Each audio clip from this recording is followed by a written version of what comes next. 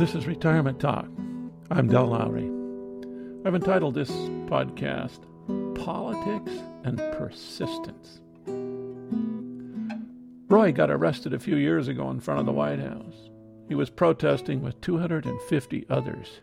He had a sign hanging around his neck. World War II vet, handle with care. They didn't handle him with care. Police handcuffed his hands behind his back, took him over to a paddy wagon. Roy was 87 years old and unsteady on his feet. He couldn't climb up the steps. The police pushed him roughly up and in. He laughs about it as he tells me the story and segues right into another protest he participated in up in Canada over logging practices about 20 years ago. This story reminded me of the time he spent walking the streets in Sarasota as a sandwich board. He was encouraging voters to support the Green Party. Roy is a Harvard grad with a PhD from the University of Chicago. He's now 92 years old. He's an inspiration. I met Roy during my failed attempt to enter the political arena. Roy was working for my opponent in the primaries, yet called to see if I would talk to him. After our conversation, Roy changed horses. He worked hard, and we became lasting friends. He shames me when it comes to being a politically astute citizen. Is that so important, to be politically astute? We all know the correct answer to that question. Our elementary teachers taught us that democracy demands an educated citizenry. We can ignore politics some of the time, but it's hard to do it in a presidential election year. More than a few dollars are spent to influence our choice. I live in a state that is not targeted for persuasion and have not seen one TV commercial, nor have received any presidential fundraising letters. Two reasons for this may be that we don't watch television programs other than those we get via Netflix that have been scrubbed clean of commercials, and that I never open what is called junk mail. I agree with my elementary teachers concerning the necessity of staying politically informed.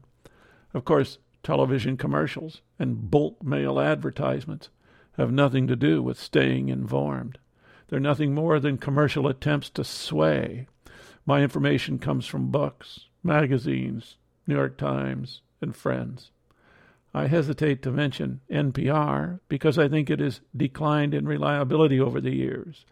The CBC does continue to be helpful. It's hard to choose reliable sources. So many causes have created publicity agencies and entitled them think tanks. Most are nothing more than ad agencies. It requires some effort to sort through the maze. We even have coined a new term, fake news, that complicates the search.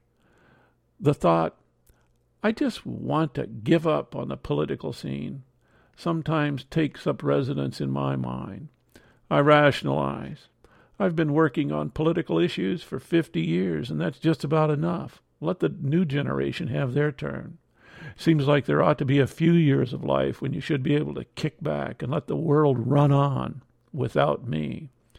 Perhaps I'm just moving into a new zone in life's path. Roy Ingham, he never did that. Dick Smith, another friend, and an earlier contributor to these podcasts, remained very politically active until his death at age 89. He wrote politically oriented letters to the local paper each month. Since 9/11, he never missed. He also carried a sign in protest for whatever he thought needed it, almost every Friday afternoon in front of the Federal Building. He read voraciously political and history books. He read the New York Times daily. He attended political party meetings. He also exemplified political involvement. He never weakened. Recently, the Supreme Court has unleashed unlimited corporate influence into our political process. The fortunes of these massive international businesses appear unlimited. Only a few people at the very top decide who should be on the receiving end. When I consider sending my $100 to a candidate, I pause and sometimes stop in light of the knowledge that my small contribution borders on absurdity. Free speech is supposed to be the issue in contributing money to a campaign. I can give the money to a candidate that I support, and he or she can use it to better present themselves to the voters. When I throw out $100 and someone else throws down $1 million, my voice is definitely drowned out. We used to call it spitting into the wind when I was a kid. Oh, I know, when many people contribute along with millions of others, it counts up, and of course it does. But when corporations enter the game, the stakes are raised all round. Their sum total creates a voice with the power of a whirlwind. It is reasoning like this that makes my friends' efforts so impressive. They do not give up. They do not go fishing or take a hike. They continue their effort to become well-informed.